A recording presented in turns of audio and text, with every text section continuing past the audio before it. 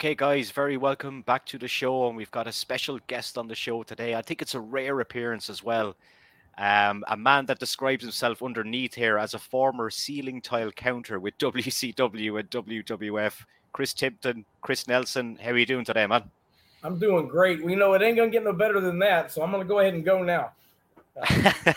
I'm doing fabulous. I'm happy to be here. How are you tonight?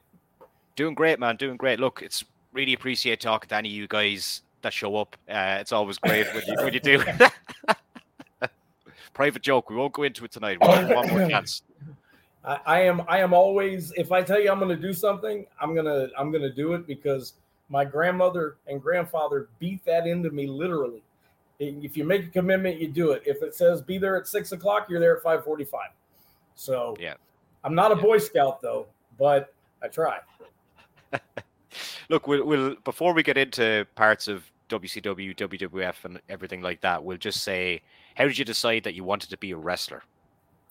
Well, it's I knew at 7 years old, the first time that I started watching wrestling at my grandmother's house, and this was Florida Championship Wrestling, so it came on every Saturday night at 7, and I fell in love with it there. Then when I actually went to the matches for the first time, and that's the poster actually back behind me, that's the first match I ever went to, and I knew it right there at 7 years old when I went to see it. So it was a wonderful, wonderful experience. Dusty Rhodes was there. Billy Jack Haynes was there. I knew it then. But then when I was about to graduate high school, I graduated at 17. Randy Hogan, I know you've heard the name. He was I've talked to him a couple of times here. Yeah. Oh, Randy, he was I actually convinced him to buy a house in my neighborhood. And he owned a restaurant, so I started working for him. And I just told him, dude, you got to train me. And he thought he would train me, and I would probably wrestle one or two matches and then go be a plumber. But, 6 months later, I was in WCW. So, it's like I took it seriously. And right after I turned 18, that was when I got in there. But I didn't want to go to college. I don't want to be a doctor. I barely got out of high school. I only went to high school because I loved women and I love sports. I wanted to play sports and I wanted to look at the girls. And that's the only reason I went to school. I fucking hated school. And I knew I wasn't going to college and this is what I wanted to do.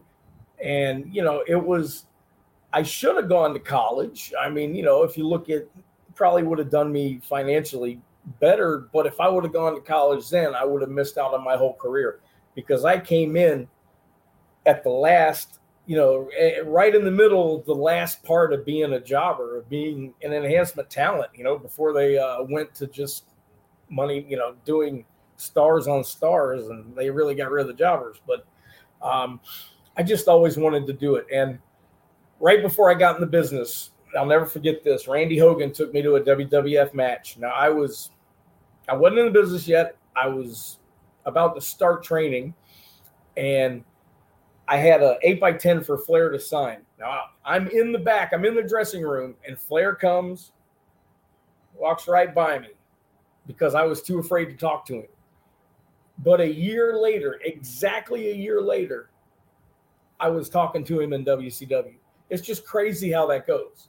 It's just it was nuts. It's like I went from being this meek little, 17-year-old nervous to meet my hero. And then a year later, he's asking me to hold his Rolex and his ring. And it's just crazy. It's just crazy. But I always wanted to do it. And not to toot my own horn, but a guy asked me in high school, he said, what are you going to do after school? And I told him I'm going to be a wrestler. And I'll never forget this. He laughed at me. He laughed at me. Literally. And as he's walking off, he's laughing. I didn't say anything, whatever.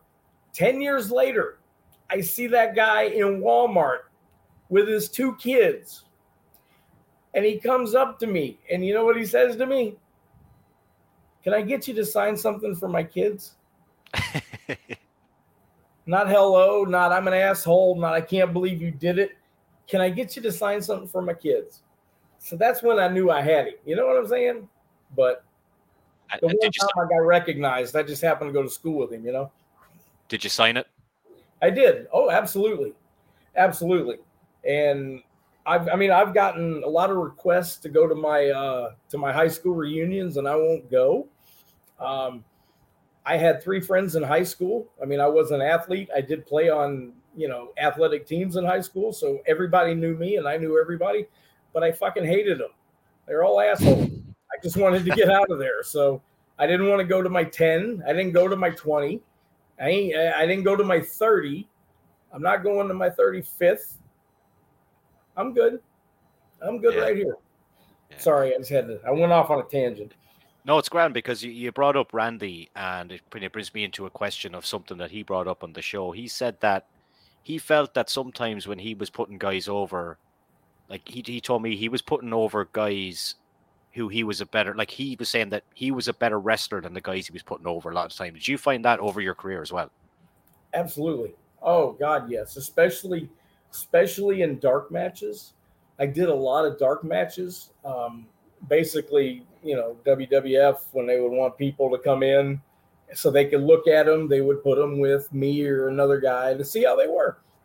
Um, I did a lot of those, and there were a ton of them that went on to get jobs with them, and they were horrible. I tell you, who was really horrible when I wrestled him was Triple H. He Yeah, was he was horrible, and I called the match, but I worked in his spots. But he was just new. It's not like he was bad. He was just new, and he didn't like. He had my arm, and I went to shoot him in from there, but he wouldn't go because I didn't grab his wrist from there. Anyone else would have gone with me, especially when I'm controlling the match. But he didn't know. He didn't know any better. All he knew was we're supposed to do this. So that didn't happen, and he didn't go. I covered it, and we ended up okay.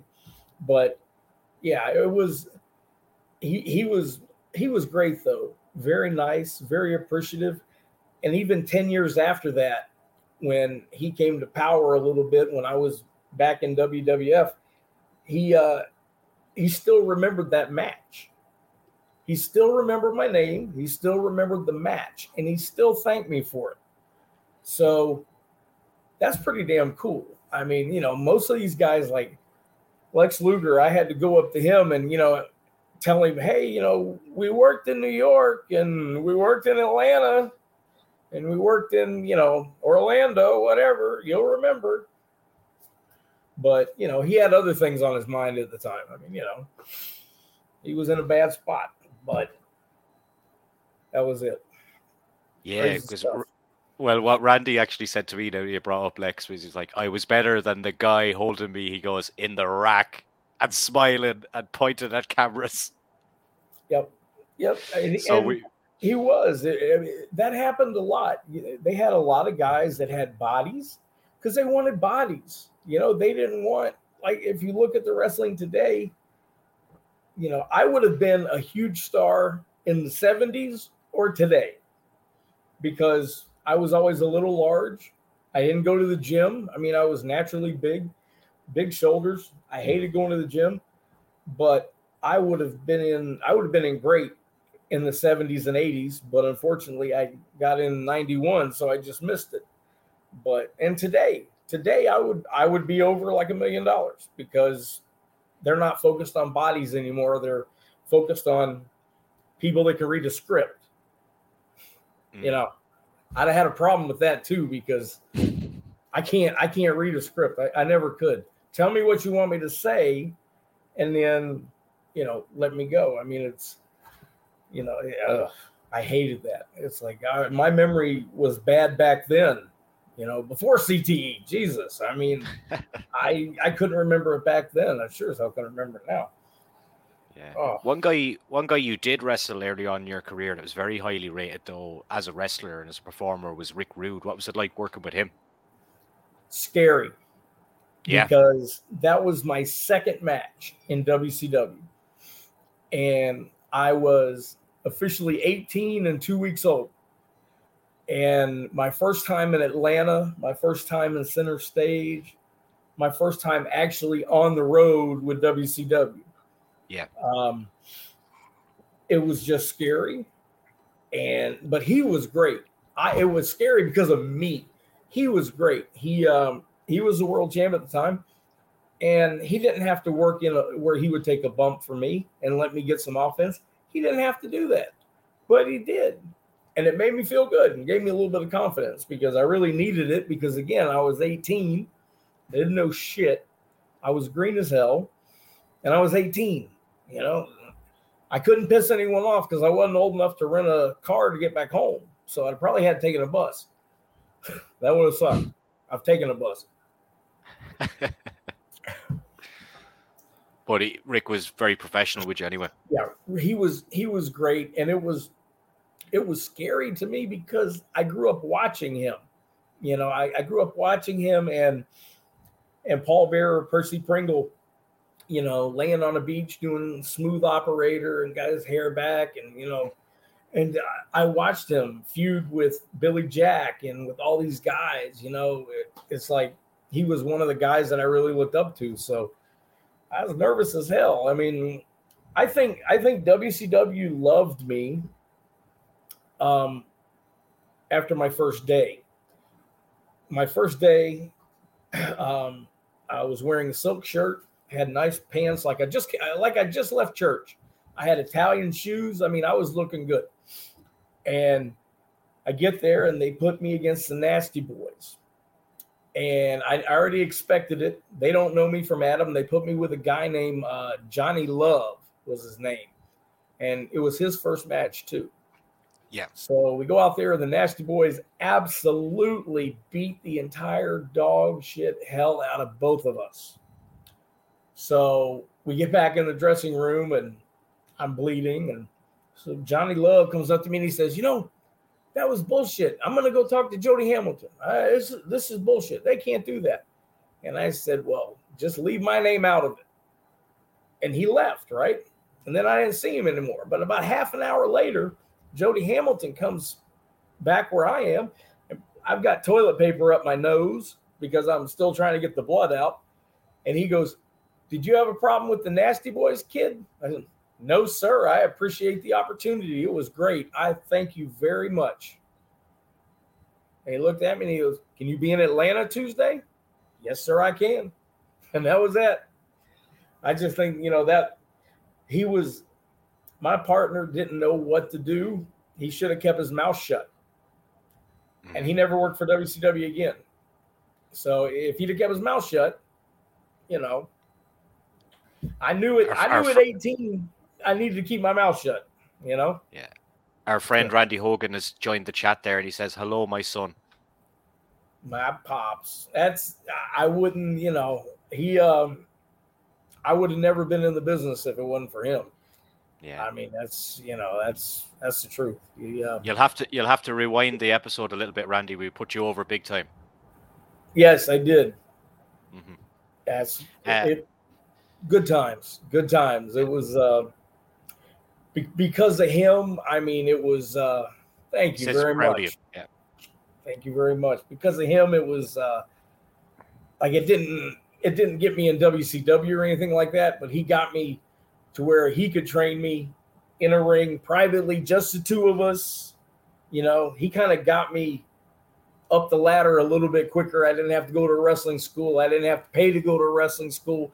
He actually bought me my first pair of boots, my first outfit, everything. I mean, he took care of me because, you know, I wasn't expecting him to do that, but I didn't know where to get wrestling boots, you know. And about a month before my first match, they just appeared. And right up there, I still have the receipt with Randy Hogan's name on it from the boots when they were delivered. Brilliant. So I still have that. And that's 31 years ago. Yeah. Randy's one of the nicest guys I've met doing this.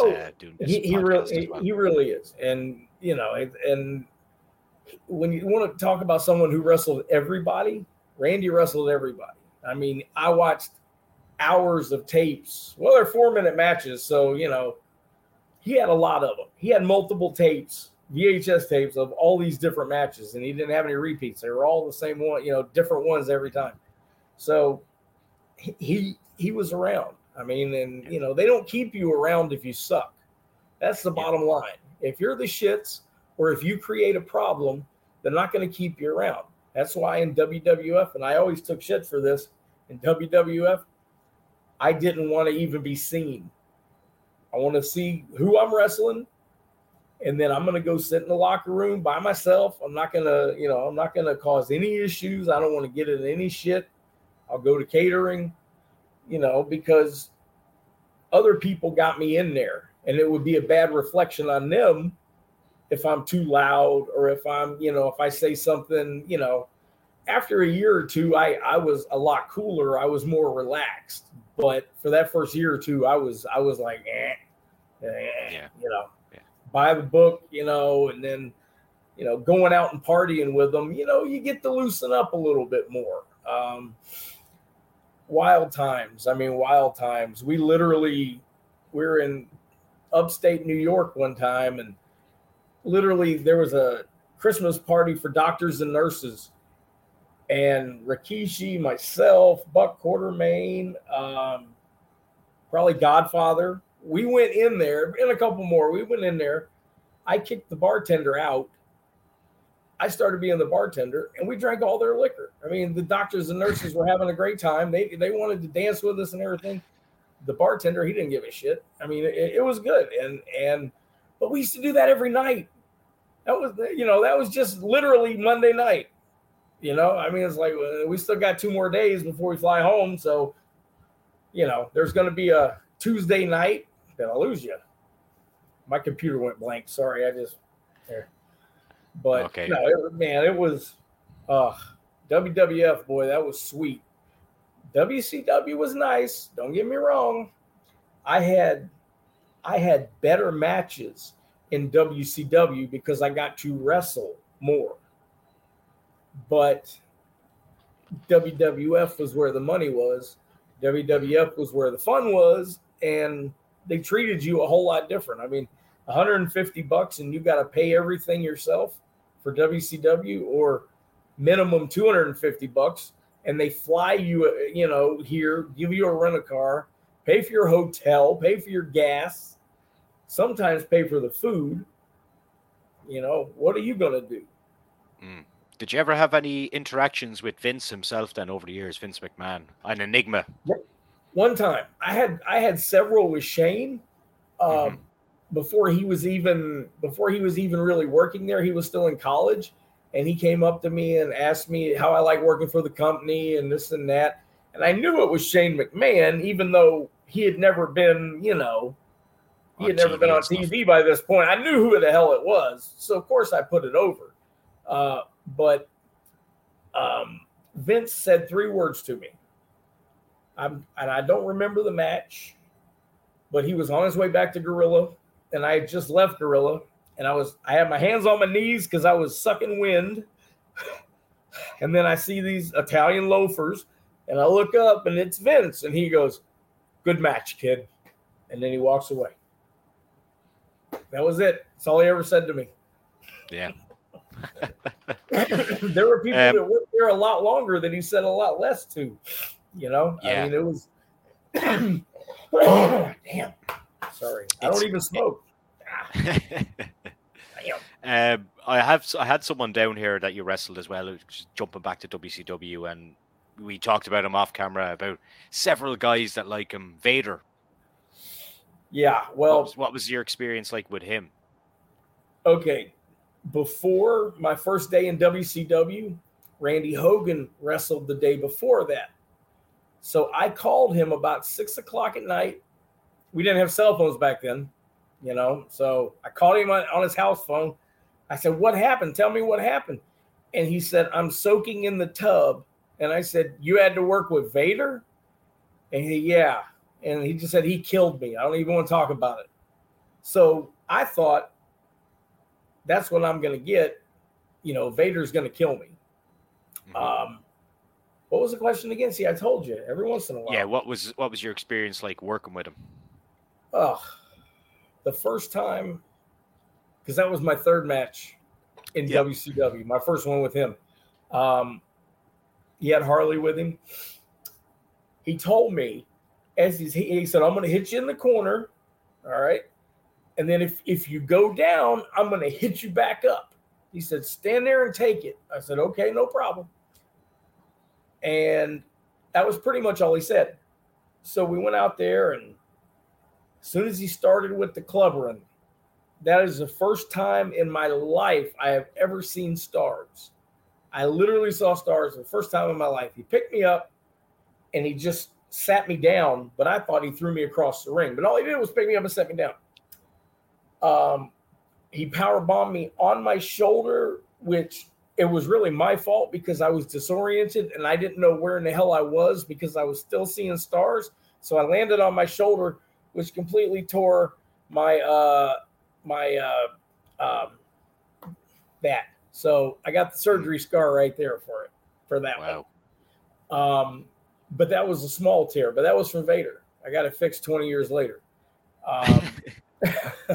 But I mean, I had to work the rest of my career with it like that.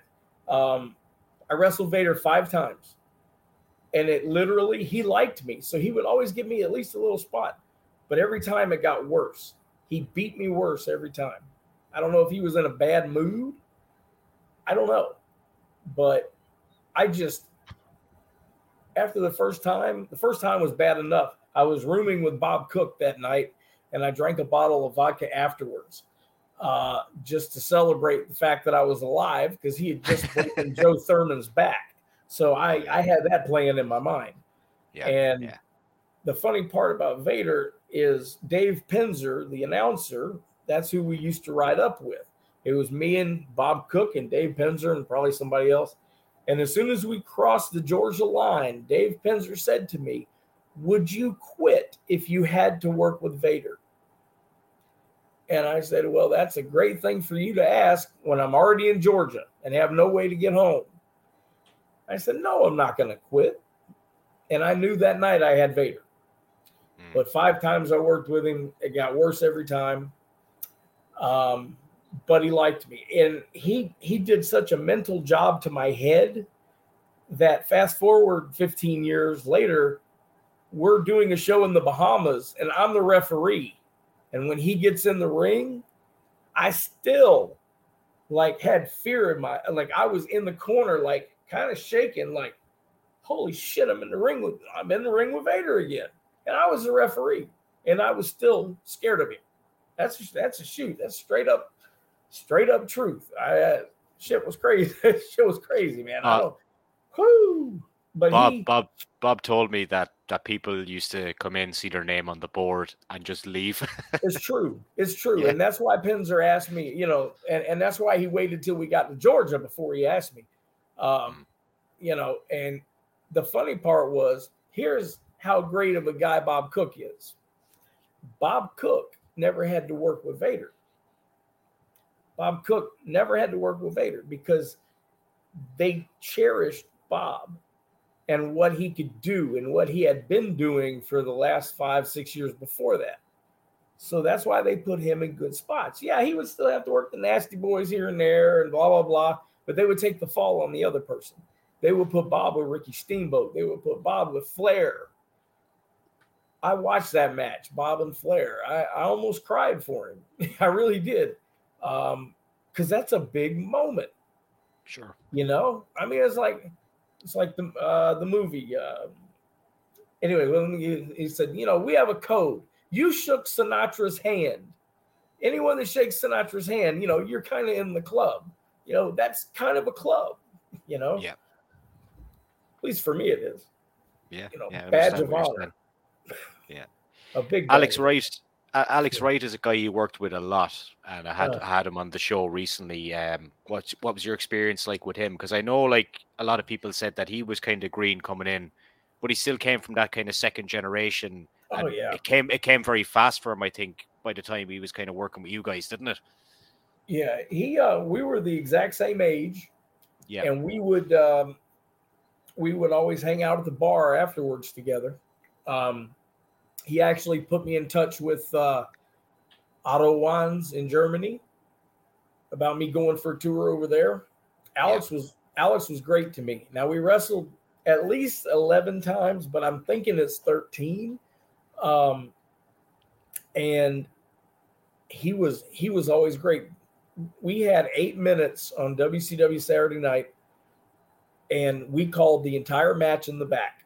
And that's something we had never done. And I hate that because my memory's always been bad. But we called it all in the back, and we went out there, and we both remembered it all. And that was an amazing match. I mean, it was in my top 3 of my WCW matches. It was so good that the next week we were in Orlando, getting my boots on, and I see a shadow, and I look up, and it's Lord Steven Regal, William Regal. Yeah. And he said to me, he said, I saw your match with Alex on Saturday night. It was one hell of a match. I would love to work with you at any time. What? Seriously? That just blew me away because like I had like a man crush on him just because he was such a good freaking wrestler. And I wanted to do the stuff that, you know what I'm saying? Like I loved watching him wrestle. And, you know, a guy I respect so much came up to me and said that. And I'm like, holy shit. You know, it really was a good match. And it was, I can't believe I remembered it all. I literally forgot the opening spot though. And the referee had to go ask him what the opening spot was. As soon as he told me it was all good. It all come back. Alex probably thought I was ribbing him though. He's like, he doesn't need this. But yeah, I did. I forgot the whole damn thing. I mean, you know, what are you going to do? Shit. Yeah.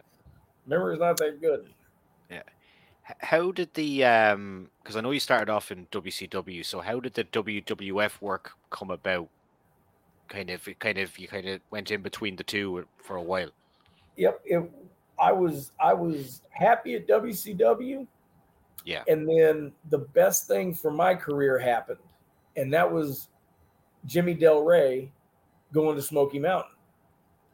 Because I was one of Jimmy's guys. You know, we were, you know, Tampa clique, Tampa, Florida guys. So when he went up there, they needed people bad. You know, he went from Smoky Mountain straight up WWF. They needed people bad, jobbers. They needed them. So he picked me and Buck Quartermain and one of the Southern Posse, Sonny Trout, and Jeff Bradley, who was an amazing wrestler. God, Jeff was great. And we went on that first trip. They flew us to New York, and that was the first trip that started everything.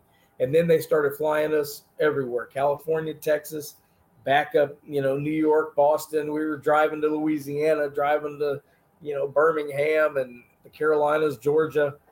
So it came like that. But then when Jimmy left WWF, another friend of mine was there, Kevin Kelly. Kevin and I are very good friends. And when Jimmy left, they needed a connection to get jobbers again. And Kevin called me. So what I would do is I would help them. They would tell me what they needed, how many they needed, where it was. And I would send them, you know, and like, you ever had the Black Nature Boy on here? No. Scoot Andrews? No. Yeah, I remember I told Kevin's like, I said, I got somebody for you. He goes, who? I said, the Black Nature Boy. He goes, what the fuck is a Black Nature Boy? And I said, don't worry about it. Trust me. So Kevin said, okay. And then Black Nature Boy came in and he just ruled ass. He did so good in there. And then they started using him. Hack Myers too. Hack Myers, you know, had never worked for WWF. I was able to get him in there. So it's like I kind of became the booker for the, you know, Kevin Kelly was the actual booker, but I'm the one that got the heat because I was the one suggesting the names. You were the middleman. middleman. People got mad at me if I wasn't suggesting their name. And it's like, that's not really how it works. You know, normally it's Kevin saying, hey, who's this guy? Let's get him, you know, but, you know, got to get heat somehow, you know, it's okay. No problem with me. Ian is just wondering there, what's the title belts in the background? Grab them there if you want. There you go. Here, I'll grab them. Oh.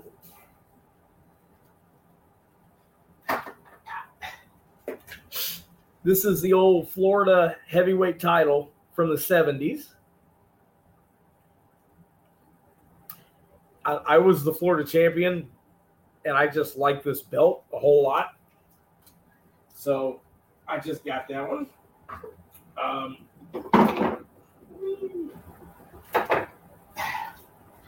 And this is my baby. This is my NWA World Tag Team title that I held 3 times. So this is my baby. That's my baby. That's a pretty prestigious one to have. Yeah, it was. The NWA was not in a good place. They had not been mainstream in a long time, and they were not in the magazines anymore. So what we did was we got Steve Corino the world title. We took the world tag team titles. Lex Lovett got the NWA junior heavyweight title. And then we just went on the road. And a lot of times we would have guarantees, kind of like you, when people don't show up, they say they're going to be there and they're not. They would say, okay, you guys are going to pay all your trans, plus we're going to give you $250 a night. That was the guarantee, $250 a night no matter what, because we were champions. We would get there, and then all of a sudden it would be $150, and then they can only pay for half of the trans and this and that. So we would have to take it in the shorts, but we were also getting the NWA back into the magazines, and that's what we did. My partner became really good friends with Brandy Makowitz from PWI, and we actually met her when we were wrestling in Pennsylvania and gave her a whole bunch of stuff, and she would put us in there. And we were in all the magazines. I mean, we were in the top 500. We were a tag team, but I was ranked number 174 in the world. And I'm like, holy crap. I mean, that's cool. I mean, everybody says, oh, you're a mark if you know. But listen, if you're a plumber, okay, you're a plumber. All right. You dig ditches and you clog toilets, you unclog them, okay? Wouldn't it be nice to know that you're the 174th best plumber in the world? I think there's some pride there. Yeah. You know what I'm saying? That's a fair point. I mean, hey, he gets to go home and kiss his fat wife and say, you know what? Guinness just told me that I am the 174th best plumber in the entire world. Now suck my dick. I'm solving world problems here. I'm reaching out across the ocean to help people. That's what I do. That's who I am. I'm a giver. I'm going to bring up 2 people from '94 in WWF you worked with. We touched on one earlier, Lex Luger. What was he like to work with in the ring? He actually in the ring, he was great. Always let me beat him up. Lex was great. Where I had a problem with Lex was we were doing a spot show at a high school in, let's say, Orlando, because I can't remember where it is. It's a 6-man tag, and Lex is on the other side. And this place is packed. These people are here, all right? There's 1,000 people crammed into this little-ass gymnasium. Lex Luger was supposed to be at a luncheon thing that he no-showed. He was supposed to do radio that he no-showed. He was supposed to do all this stuff that he just wasn't there. He showed up late to the building, and then we found him shooting Newbane in his knuckles behind the building. So we're like, all right, this is going to be trash. We knew that he was going to mess up the match. So we had a contingency plan in case he did. So we worked out his little spot and this and that, and time for the spot. Lex is supposed to come in. He ain't coming. So I look at the other guy and I'm like, all right, let's do it. So he does the spot that Lex is supposed to do. And then Lex gets pissed off. He starts shaking her up. He's like, that's my fucking spot. This is him standing on the ring yelling that we have his spot while the match is going on. That's my spot. So, and I knew it was going to be bad because I weighed 210 pounds, okay? And he's picked me up when I was 240, 250. I was weighing 210. And he says to me before we went out there, he goes, if I go for the rack and I can't get you, I'm going to hit you with a small package. I knew right then I wasn't going up for the rack. I knew it was going to be a small package. I already knew. So anyways, it was just such a shit show. And you had 1,000 people from a little hick town in Florida. All right. They got together to come and watch you. And you're shooting fucking Nubane in your knuckles around back. And then you come here and you fuck up the match. I was on my way to the dressing room to punch him in the face. I was literally going to punch him in the face. I got whisked away the other way, and my partner went in there and talked to him and almost got into it with him. But it was all Lex's fault, and it was all because of addiction. It was all because of pills. It was all because of shooting shit in your knuckles. That's what it was. And I'm not preaching about it because you know what? I was that at one point in my life. So I understand that. And that's why I don't have any ill feelings towards Lex, because once I thought about it and went from, oh, this was supposed to be a great night, and he fucked this up and he fucked that up, you know, once I got over that, and I said, you know what? I hadn't done that specific thing, but I've let people down too. And I was almost dead, you know. I OD'd. I mean, just a whole bunch of stuff. It's like, who am I to sit there and be pissed at him for doing the same shit that I did? So once I started thinking about it like that, I'm like, you know what? I think I'm thinking about it the right way now. You know, instead of being pissed, it's, you know, I did my share of fucking up, and you know, Lex admits his, and I've admitted mine, and I have no problem talking about it. You know, we just partied, you know, we partied, we had a good time.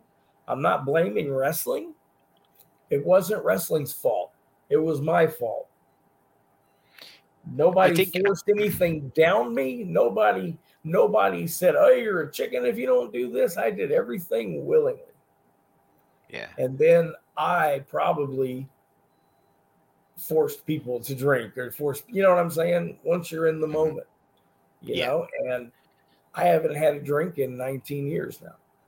Wow. So, you know, that's just my thing. I got out of it, you know, I made it, thank God. So, you know, I don't mind talking about it. That's why, you know, it doesn't bother me. I'm glad that I'm alive. I have an 8-year-old, you know, I'm glad that I'm alive so I can see him. You know, I mean, that's my whole world right there. So yeah, I think like I talk to a lot of guys about the party elements and the lifestyle, but it's very comparable to like rock and roll and things like that, and just been on the road and going to a different city all the time, and gotta go out, gotta have a drink, fly to the next town, do the show, go out again, meet some women, have some drinks, whatever, go again the next day. I can see how you could fall into like a routine like that. If you ask any of the people I was on the road with, they would tell you that I was the best wingman in all of wrestling. There was not a listen. I was always the fat guy with the good looking guys with muscles, you know, with the tan bodies and the long hair and the 12-inch cocks. You know, everyone. It's just like the girls have a fat friend. I was the fat wingman. And I took that very seriously. There was not one chick that I denied servicing, okay? No matter how fat, ugly, or uninebriated I was, I did whatever I had to do to ensure that my boys were able to do what they wanted to do. You know, I had to take one not only for the team, but for the entire league and half the fucking galaxy, okay? But those shall remain nameless.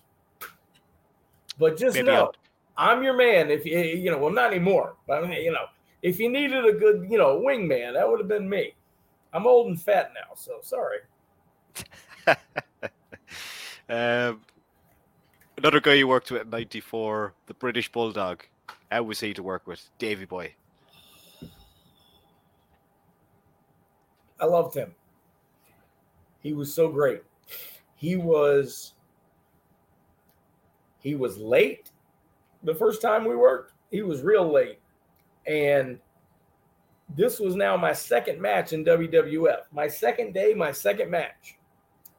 So I wanted to get with him so that I could get it figured out and that we could, when he finally arrived, he wanted nothing to do with it.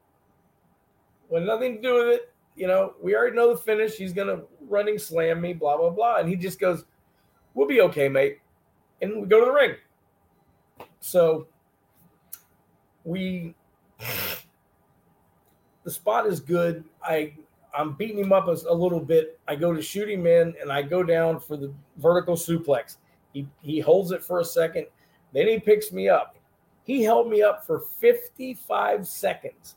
They had to cut out 30 seconds of it for TV because after a while, we started counting together. When he got to about 20, I was like, 21, 22, and he started counting with me. And we got to 55 before we went down. Wow. I think that's the longest one he ever did. I'd like to thank Randy Hogan for teaching me how to keep my legs straight so that I was able to do that. If it weren't for him and Buddy Valentine, I'd have never been able to do that. So a little plug again. There you go. But he was great. He was really great. I worked a lot of independent shows with him, when he was released and this and that. And he was always great, always funny. He was the life of the party. I mean, he was just funny. He was just funny. He was hilarious. Owen Hart was hilarious. God, and I worked with Owen too. So they were just funny guys. Bulldog was just funny. And great in the ring. God, his Japan stuff with him and Dynamite, holy crap. I would love just to have been able to do something like that physically. Yeah. No way I could have done that. I mean, shit. Dynamite, I could, I can take a good ass whooping. I just, I couldn't be Dynamite. I know that. God. Sorry.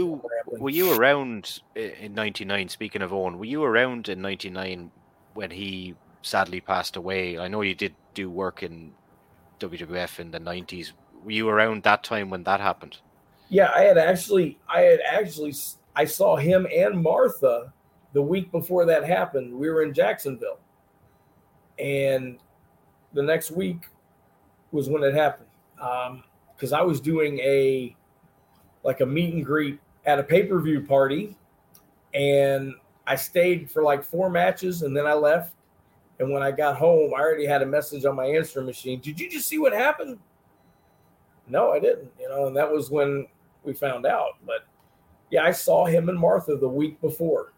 I mean, it might have been 2 weeks for the fact checkers. It might have been 2 weeks, but I think it was pretty only close to it. Yeah. Yeah. Just sad.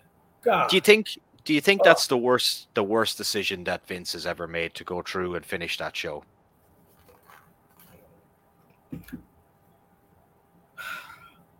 I understand why he did it. I mean, they had never been in that situation before. I think that they only had 2 or 3 more matches to go.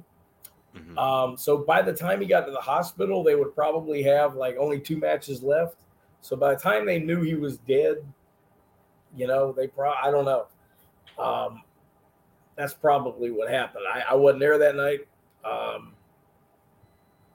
It's a huge mistake, but how do you know? You don't know until you're in that situation. I mean, that's a hell of a call.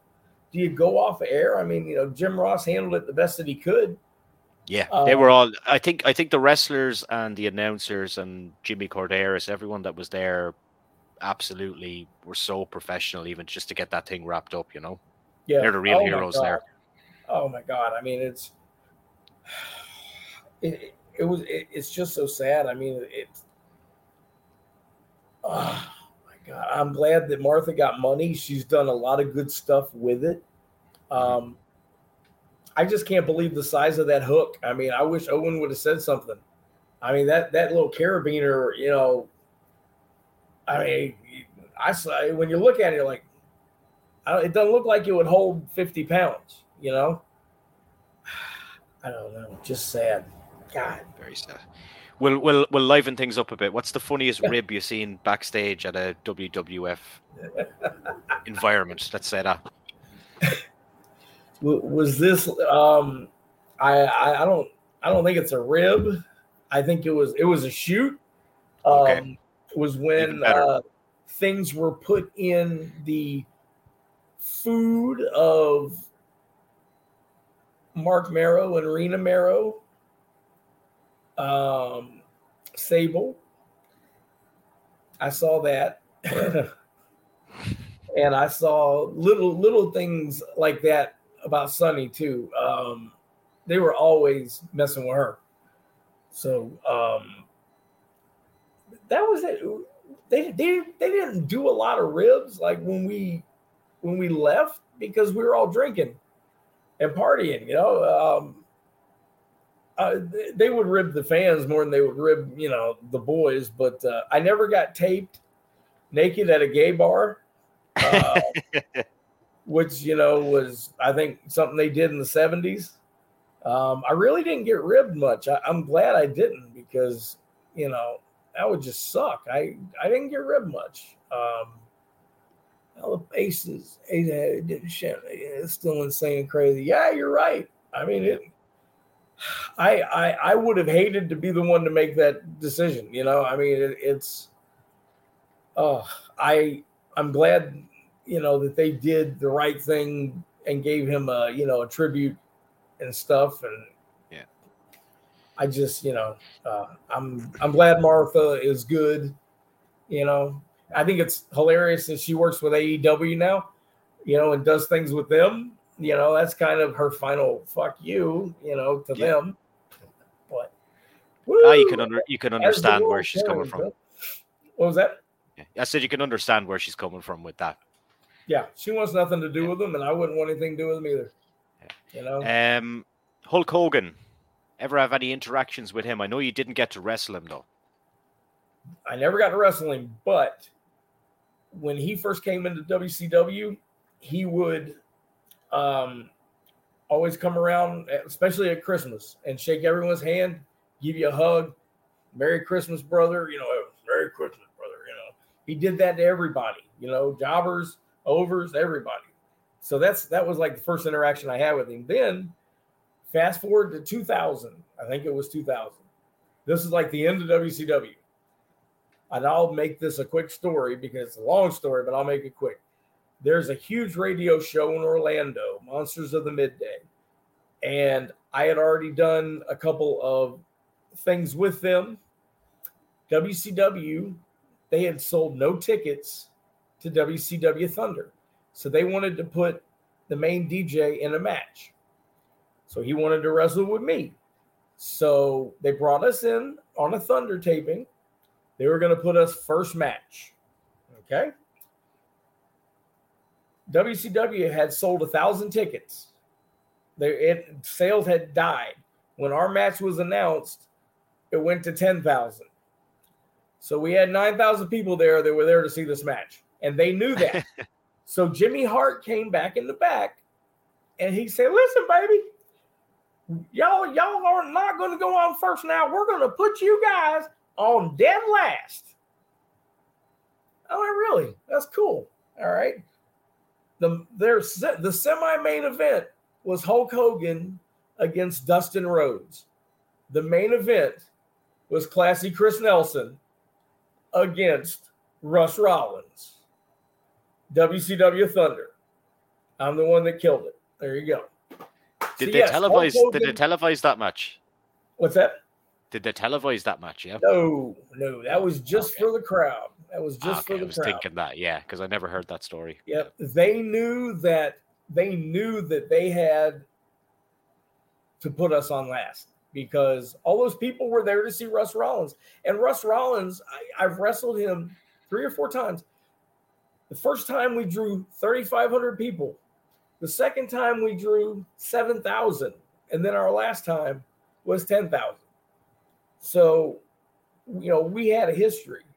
And he came to me and he said, listen, I want you to win tonight. You need to lose. I need to lose. You need to win. This is WCW. I'm not a wrestler. And I said, dude, we are not going to send 10,000 people home angry.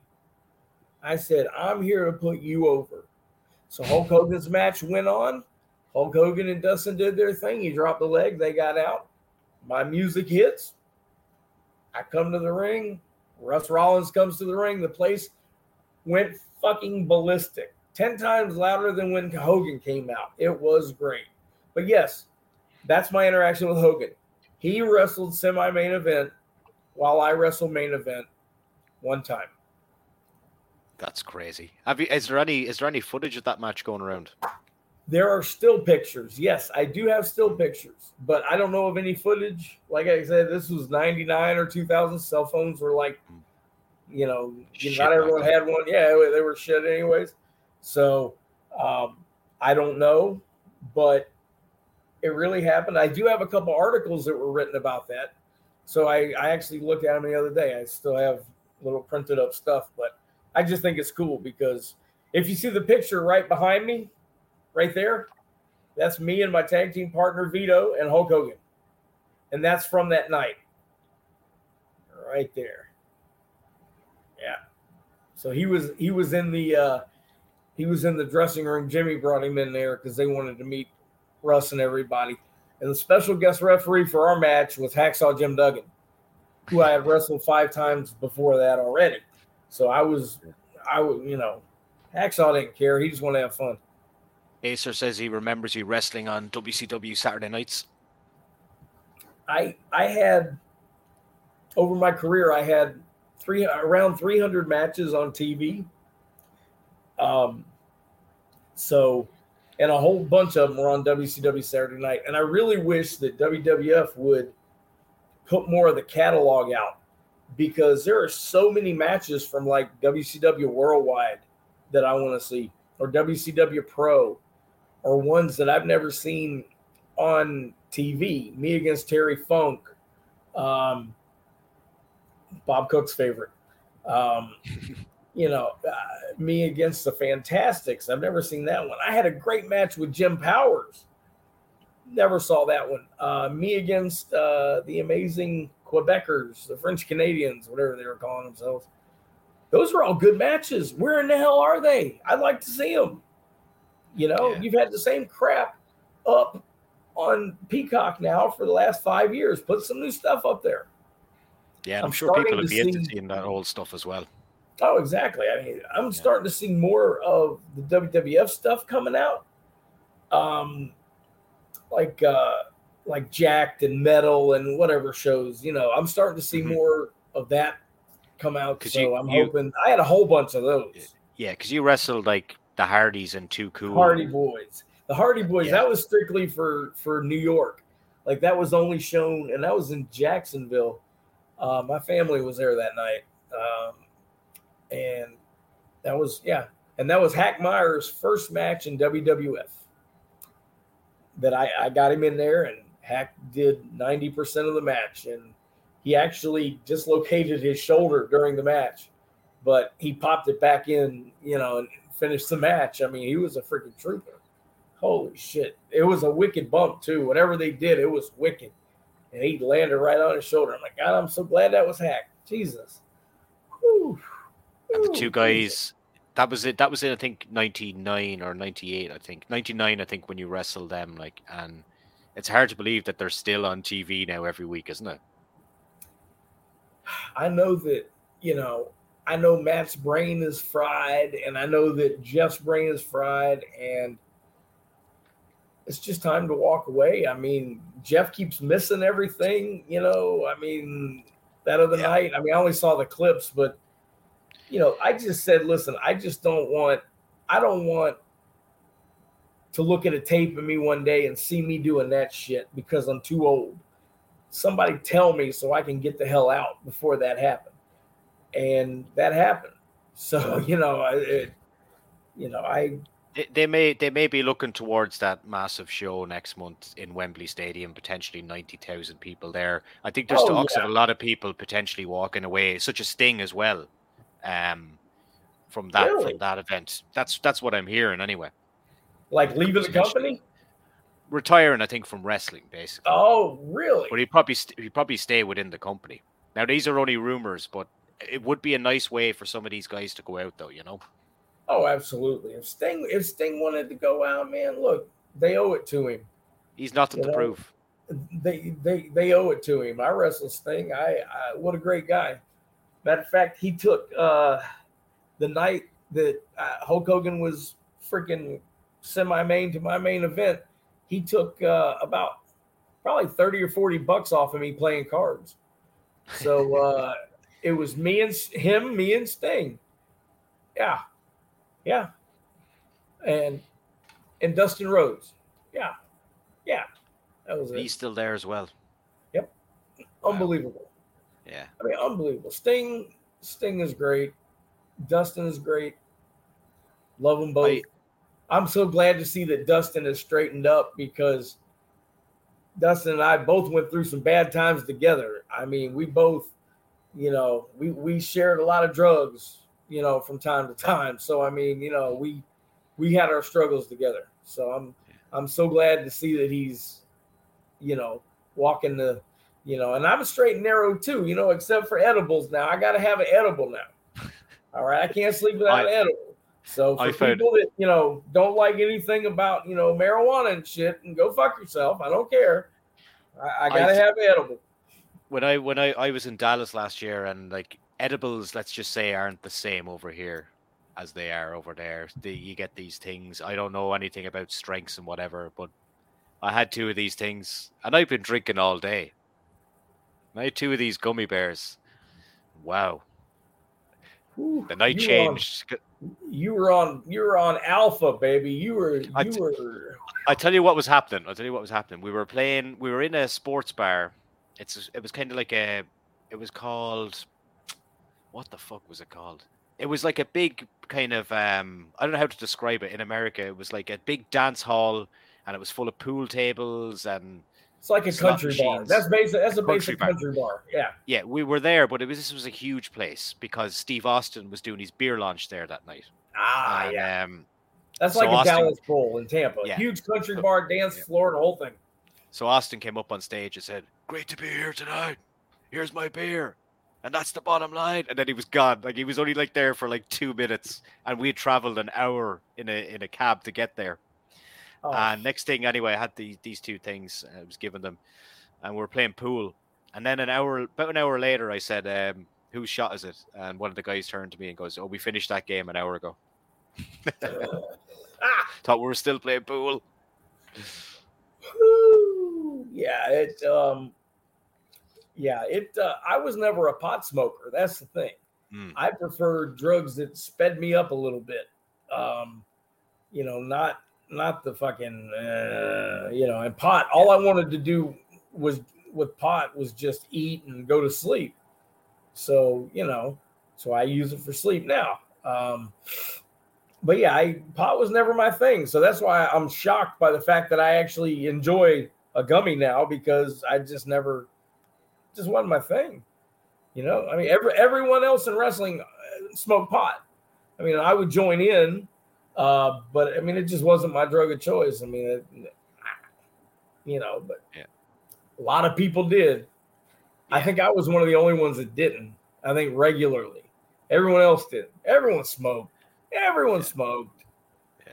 Except Godfather. For Flair. I never saw Flair smoke. He's got his own fucking now he does, now. Yeah. He's smoking with Mike Tyson.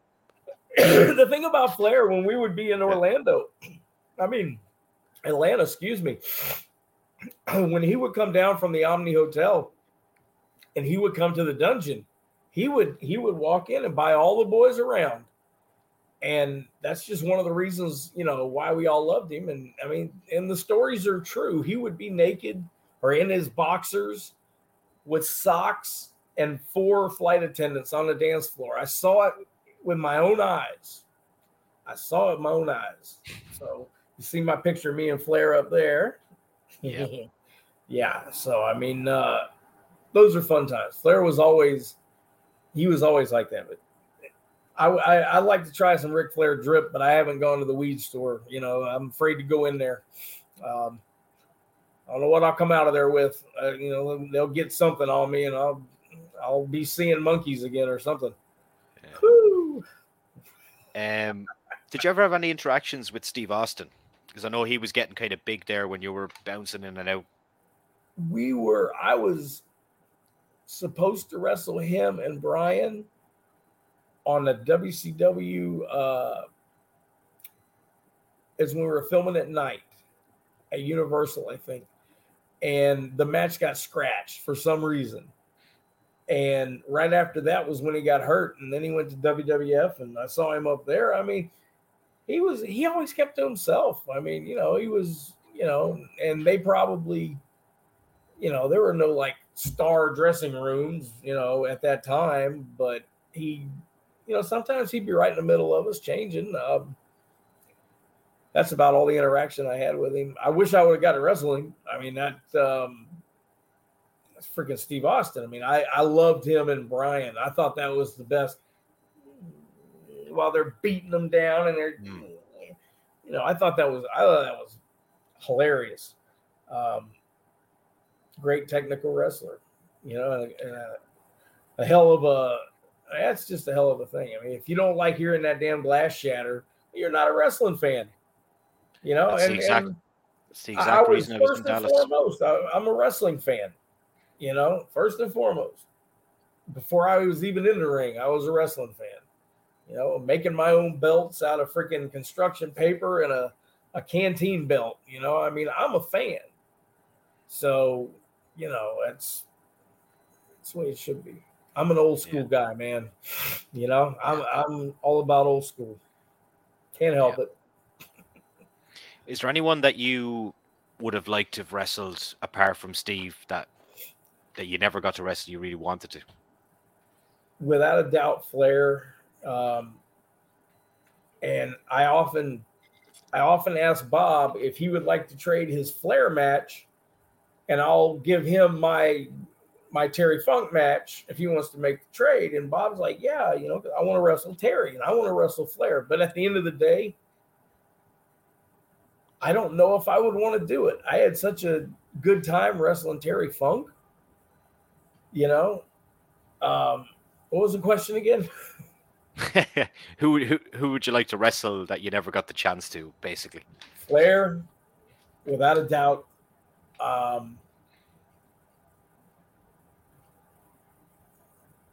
Could they be living or dead? Either or, yep. Either or. I would have liked to have had one with Bruiser Brody. Flair, Bruiser Brody, and that's probably it. I mean, that I can think of offhand that I didn't wrestle. I really want to wrestle Brody because I like the punching and kicking stuff. I like the the freaking wear your cowboy boots and your jeans to the a bunkhouse match. That's boy, when it was a bunkhouse match and Blackjack Mulligan would come on TV and he would say, "Let me tell you something, get mama out the kitchen. Get them little snot-nosed kids out from under that truck and get them in front of the TV. And then put them in the pickup truck and come down to the Civic Center in Lakeland.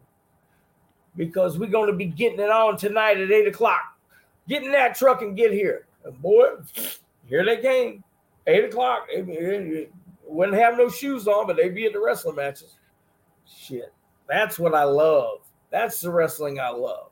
Take me back to 1984 in Florida. That's what I love. 80 to 84. Perfect. That's where I want to be. What do you think of modern wrestling? And we'll wrap this show up soon. And I've only went through half the things that I had down, and we are going to do probably part 2 of this next week. So when our schedules align. But what do you make of what's on TV these days? Because me personally, I find that there's too much of it, and I just can't. First of all, Raw is a 3-hour show; it's too long. There's too many ad breaks when it's on live, so I just find myself kind of watching highlights. Plus, it's on at this time over here. We'll say 1 a.m. And then there's AEW, which I think has declined massively. I think since it got out there. And Mm. but they do have a massive fucking show coming up over here with 90,000 people. So they're obviously doing something right as well. I think, and here's my take on modern wrestling. AEW has too much programming right now. They can't focus on people the right way, and they can't book people the right way when you have so much going on. And he's trying to, do it himself. It's not sustainable. I think Cornette says that all the time. It's just not sustainable, for him to keep doing that. He needs to let other people help him out with that. But if you keep having the same thing every week, people going through furniture, people going through the same, every week it's the same thing. And every week it takes more and more and more to beat somebody. My finishing move used to be a DDT or a Mick Foley DDT, overhook DDT. I used to do that. Not a triple Lindy half, retarded moonsault, whatever the hell they call it. That's what's killing the business right there. Because even though people know it's fake, they don't want to be insulted. If I'm holding your hand and you're walking the top rope and you're going around the whole thing, you're telling me I got 4 links of 18 foot. I can't pull you down or throw you out at least once. No, we're going to walk around. It's retarded. It's stupid. That's where I can't watch it. WWF, I don't know what they need. The Bloodline is great. I don't watch Raw much. I used to just fast forward through all the shows, AEW, Raw, everything. But now I don't even do that anymore. The only thing I watch is if something special's on. I like watching it on YouTube because, I can get to it real quick. I don't have to go through any bullshit. But WWF, I think if they brought back blood a little bit more, you need it. You definitely need blood. I think they need to bring it back. That would help out. But what I do watch NXT a lot. I love NXT. I know a lot of the coaches with NXT. Whenever they come to where I'm at, I always go back and hang out with them backstage and watch the show. They actually, the last show they were here, they asked me to participate in an angle involving you. Do you watch NXT? Yeah, I watch bits and pieces of it. Yeah. They asked me to do an angle for that night with oh my God, Chase U, with Andre Chase and Thea, and basically they were doing a question and answer thing live for the crowd. So there's about 500-600 people there, and I go to ask a question, and he just shit cans me and just like completely talks shit to me. So then I come back like 2 questions later, like I wrote something down on my phone, and I read this long question, and he goes ballistic, and he has me kicked out. So it's all pre-show stuff. So security literally kicked me out. Okay. So now they're putting him over right now to set up something for later on tonight. You know what I'm saying? They're giving them something. And that's why I like NXT, because they're giving them something and they're learning their craft. Doing a house show in front of 500 people, you're going to learn a hell of a lot more than doing a TV match in front of 5,000. You're going to learn, there's not enough working the crowd. Bottom line, if those guys on TV would tell some fat ass in the front row to sit down and shut his fat mouth before he comes down there and slaps his old lady, the ratings would go up. I promise you that. I promise you, if they did that shit, the ratings would go up, but it ain't going to happen. I could go on and on, but I know we want to wrap this up. So I don't watch new wrestling. That's the thing. I will watch the pay-per-views. I'll fast forward through it, stuff like that, but not every day for me. Yeah, Acer says Shawn Michaels is brilliant at writing scripts for NXT. Yep. Yes, I agree with that. He really is, and they've got some great coaches, and I love watching everything they do. Not everything's a hit. Some things are a miss, but they're doing good. Yeah. Chris, it was a pleasure to chat to you today, man. And we're going Yes, to sir. continue. We're going to continue this interview during the week, and we're going to Let's talk do it. about a few more bits and pieces and people from your career. So, thanks a million, man. And Yes, just sir. before we wrap up, where can people check you out? Check out your work, or have you any social medias you want to put out Yeah, there? YouTube. Just go to YouTube and put in Chris Nelson wrestler, and there's about 50 matches on there. Um, I got Facebook under my real name, Chris Tipton, Tipton, and that's it. Get a hold of me there. Okay, Chris, If thanks a anyone million, man. needs any teeth removed or anything like that, I am a part-time dentist. Acers is here. We'll finish on this one. Looking forward to watching the All Ireland hurling final tomorrow. I'm assuming you don't know what that is, Chris. I know what hurling is. Actually, I do. Okay. We just don't get anything. I would like to watch that myself. Well, my team is in it tomorrow, Kilkenny. That's where I'm from in Ireland, and I'm doing a after party because I do DJing as well in my local pub afterwards. So if anyone that is friends with me on Facebook that's going to the pub tomorrow, it starts at 7 o'clock. But usually the wrestling and my Facebook friends are like people that I know from here, and then the Yeah, rest are like people I know from wrestling. yeah. So that's why you see a lot of random shit on my Facebook. But anyway, there we go. It's good to Uh, keep Kil- them separate. I like doing yeah, that. yeah, Y'all be that's good. I should be doing that. Right, man. Thanks a million. We'll see you. Good luck.